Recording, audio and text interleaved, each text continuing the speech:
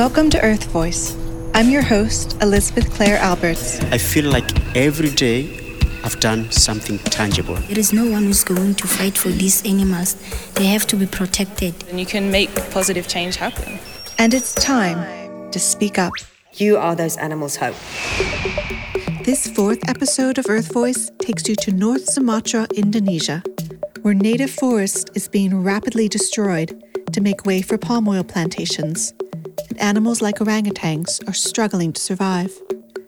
I traveled to North Sumatra in 2016 to learn about the Sumatran Orangutan Conservation Program and to interview its team members, including Director Ian Singleton, Landscape Protection Specialist Graham Usher, and Senior Vet Yenny Saraswati.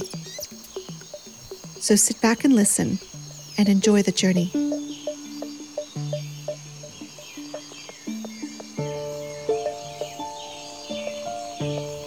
I'm standing in front of one of the most regal animals I've ever encountered.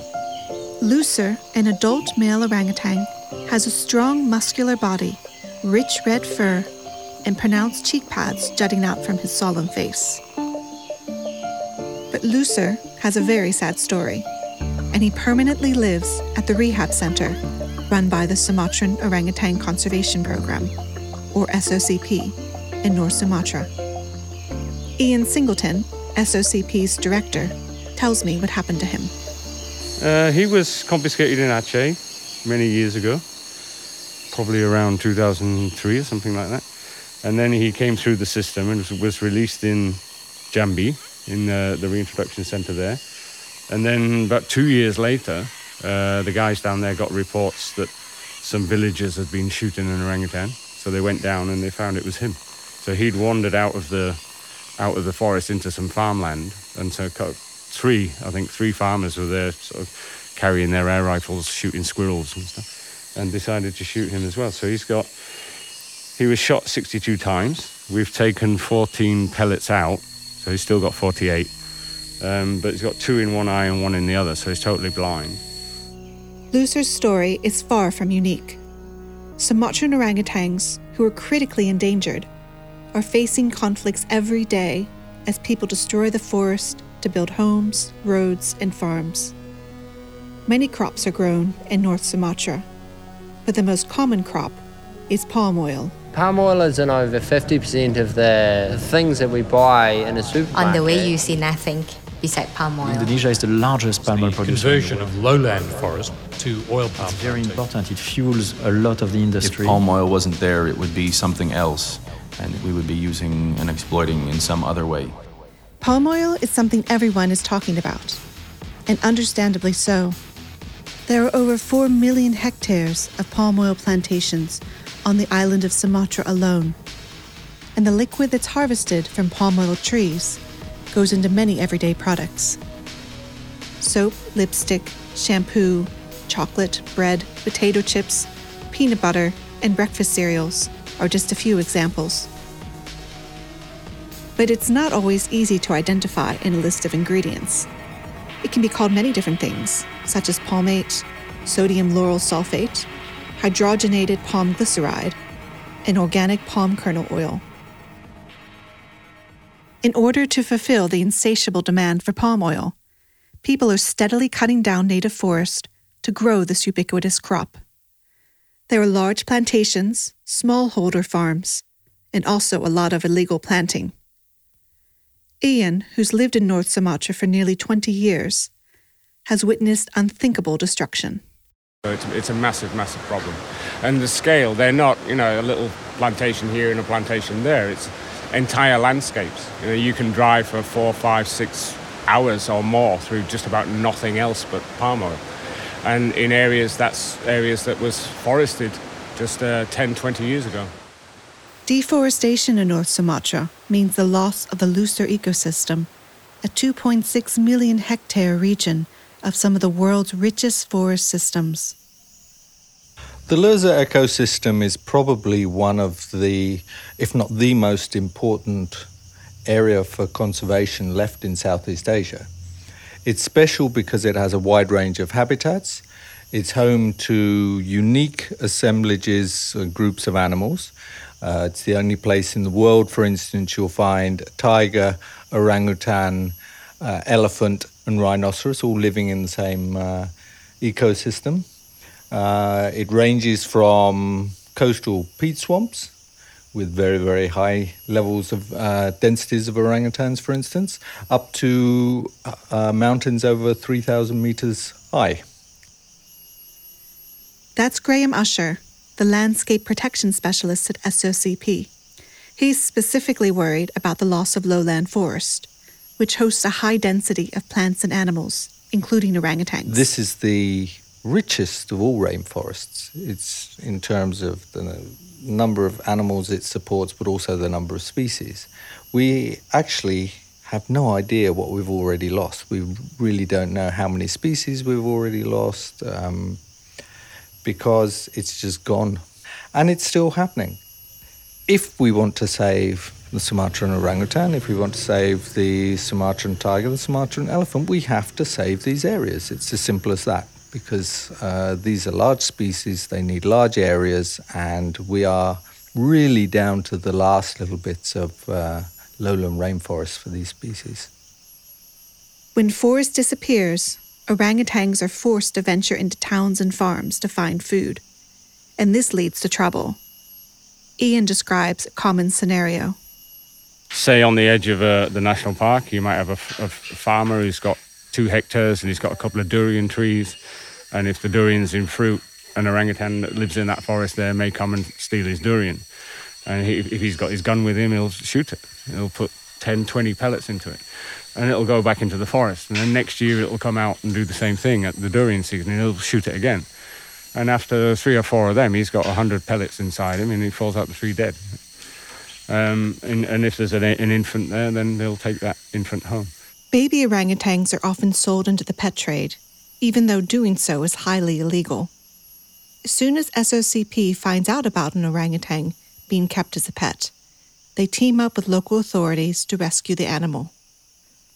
Yeni Saraswati, a senior vet at SOCP, tells me about Ramadani, a baby orangutan who was taken away from a local family. When Ramadani coming in quarantine, the condition is quite very, very bad because she's on malnutrition. So she should be, from the egg, we estimate her egg is around one year. But normally orangutan in the wild, for 1 year old, the body weight should be up from 3 kilos. But she just 2.4 kilograms. So, and she cannot doing anything. She just lying, and then yes, this is like stress, of course, because she's losing the mother. Ramadani is in good hands now, but Yeni says it's emotionally taxing to see severely neglected orangutans. Of course, I'm so sad because I'm human and I'm woman. So my maternity, sometimes I look in the babies without the mother. So, and when I look at the eyes from the baby, sometimes this is very deep for me. It is my grateful time when I see the baby can growing in quarantine, and then finally I bring them in release site, and then they're going on the forest. It's just I'm very happy about it. Yeah. And sometimes I crying.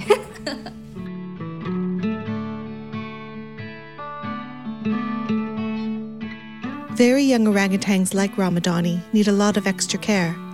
But in general, SOCP tries to limit contact with its rescued animals. Ian explains why.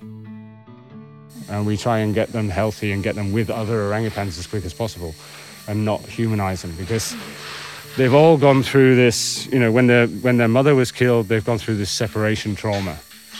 And then they've probably ended up at somebody's house where the mother of the family maybe loved them to bits for 2 or 3 weeks and then got bored of them and stuck them at the back in the chicken shed. And so they've kind of gone through this separation trauma twice. And the last thing we want to do is humanize them when they get here, and so they have to go through it again for the 3rd time. So if they're independent already, then we're hands off, get them with other orangutans, and that's the way it goes. And we see it works, because when we're releasing these animals in Janto and Jambi now, once they're out the cages, they're not running up to people and climbing up to be held. They're going up into the trees and interacting with the other orangutans. For SOCP, as well as other local organizations. This rescue work never seems to end. But how do we fix this problem? One solution offered to consumers is to only buy products containing sustainable palm oil. In theory, this puts less strain on native forests and wildlife. I wanted to learn more about this, so I met with Olivier, an owner of a sustainable palm oil company. He was happy to talk to me, but wanted to keep the name of his company anonymous. The key to sustainable palm oil is to understand what are your interactions. How can you limit negative interactions, maximize positive interactions? If you're talking about new plantations, it can mean really how do you plan your plantation? Being sustainable, the major impact of being sustainable, it's negative impact for a company, it's how little you can plant. Because if you are sustainable, you limit yourself. You will not plant here, you will not plant there, you will not plant on that type of land, or you will, to look again back at the landscape, you will decide, fine, I will leave a massive corridor in my estate. Why? Well, you are talking about orangutans because maybe it's a very important area for orangutans. Maybe it's an important area for elephants. Or you might find other gibbons. It's not only the big key species, you have other species. And you then plan differently. You do not plan just on how more efficiently can I plant on that land. You include in your process how you, as I say, what's your impact on what's outside of your plantation. Careful planning of palm oil crops sounded like the right thing to do, and I understood why sustainable palm oil was a more ethical choice. But I wasn't entirely convinced that this was the only solution. When Ian took me to a palm oil plantation in a village outside of Medan, I saw how harmful any kind of palm oil company could be. This particular area, the company is one of the longest operating companies here. It's been here since 1906, I think. So this was probably cleared around then and then used for probably rubber and then converted into palm oil in the 70s or 80s or something like that. So in this region, this particular company considers its reputation is good because they haven't chopped any forest down for a long, long time. Just look around you. Can you hear? I think I just heard a bird, which is kind of unusual. You can't see any. You can't see any other wildlife. There's not many insects around or anything. Don't see any lizards or anything which you would see in most places. But what you do see is cows, as you just heard. It always strikes me as just how nothing is here. What is here? Look around you. You've got these huge palms. You've got some epiphytes, like a few species of orchid and other epiphytes that grow on the trunks, some ferns and mosses. And then on the ground, you've got grass and ferns, basically, with one or two other little weedy things around it, and pretty much nothing else, nothing at all. It's not just the lack of biodiversity that's noticeable to Ian. It's also the lack of workers. You often hear how, the industry is always saying that, anti-palm oil is anti-poverty alleviation, and by expanding these palm oil plantations, you give loads of people new jobs and inject big money into the economy, yeah? Now look around you. Can you see a single human being anywhere right now? No, not one, right? The number of people who actually work on this plantation on a daily basis is minuscule. It's probably just 4 or 5 people for a whole 3 hectares or something like that. And they're getting paid a pittance. And so this is a classic example because this plantation has been here for over 100 years. Now, when they came, there was anybody who was living here, the villagers, they were living in little wooden houses with no car, and the schools were made of wood and they didn't have any books. And guess what? After 110, 120 years, it's still pretty much the same. None of the money from these plantations is really staying in this local area and filtering down to these local communities. It all ends up in the big city of Medan and then goes on to other cities in Indonesia and other countries. It does not stay in the local area. A tiny amount stays here. And then what you have is even, to compound the effect, is that if you do have local people here that do manage to make a bit of money, they maybe have a coffee shop or they get a job in the office or the factory here, what can they do with it? There's no land to buy. There's nothing to invest your money in. There's not even a square. There's not a free square meter here that they can buy and then plant crops or rice paddy. It's all been taken up by this company, who sends its money elsewhere. Ian and the SOCP team are working hard to find solutions to these problems. through research, education, habitat protection, and of course, rescue and rehabilitation of wild animals. In the town of Bukit Lawang, I also got to meet Jessie Panizola, who at the time was a student at the University of Adelaide. And she had some interesting things to say about forest regeneration in Sumatra. My research is about looking at how 500 hectares of oil palm plantation was converted into secondary forest and how the critically endangered Sumatran orangutan and Sumatran elephant have come back to live in this new created forest, which is only 5 years old. There's two ways you can do it. There's natural regeneration, whereby you just cut down all the palm oil plantations, all the oil palm, and then just leave everything, and then the forest will naturally regrow. Or there's the other option, which is what the OIC did, where you select certain plants and then you plant them. You get the community together, start up a nursery, and you plant a whole wide range of plants to create diversity in the environment. So you make sure there's not just weeds or whatever. You can get like different fruits and different grasses and different tall trees and small trees. While it's impossible to recreate original biodiversity, Jessie found that regenerated forests bring back native animals. I know there's a lot of doom and gloom, but I can see the positives. And I know if we keep monitoring our projects and keep seeing what's happening, even if you have negative outcomes from your project, you can change that and manipulate it so you can push for positive outcomes and you can make positive change happen. But you don't need to travel to Sumatra to foster change. According to Ian, everyone can play a role in solving this problem. Being mindful of what products we buy is a good first step. You've got all these choices. You can just bury your head in the sand and buy anything without ever checking. You can try and boycott palm oil 100%. Or you can try and select what they call certified sustainable palm oil. Or you can just try and reduce your consumption. You've got all those different choices, and each has a different impact. Graham, SOCP's landscape protection specialist, says it's also crucial for everyone to speak up about this issue. It's really important for people to make their voices heard.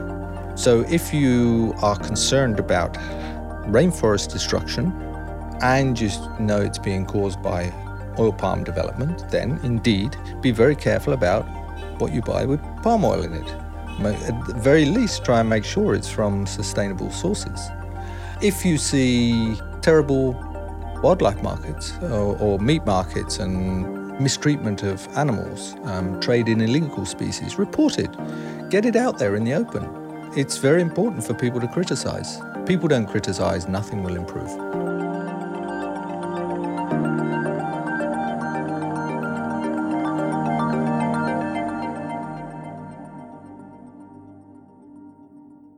This audio story couldn't have been made without the help of many donors and supporters, including Russell and Beverly Lamb from Eco Down Under, Jacob Round of Round Sound Music, Shannon Burrows, and Hi Udia.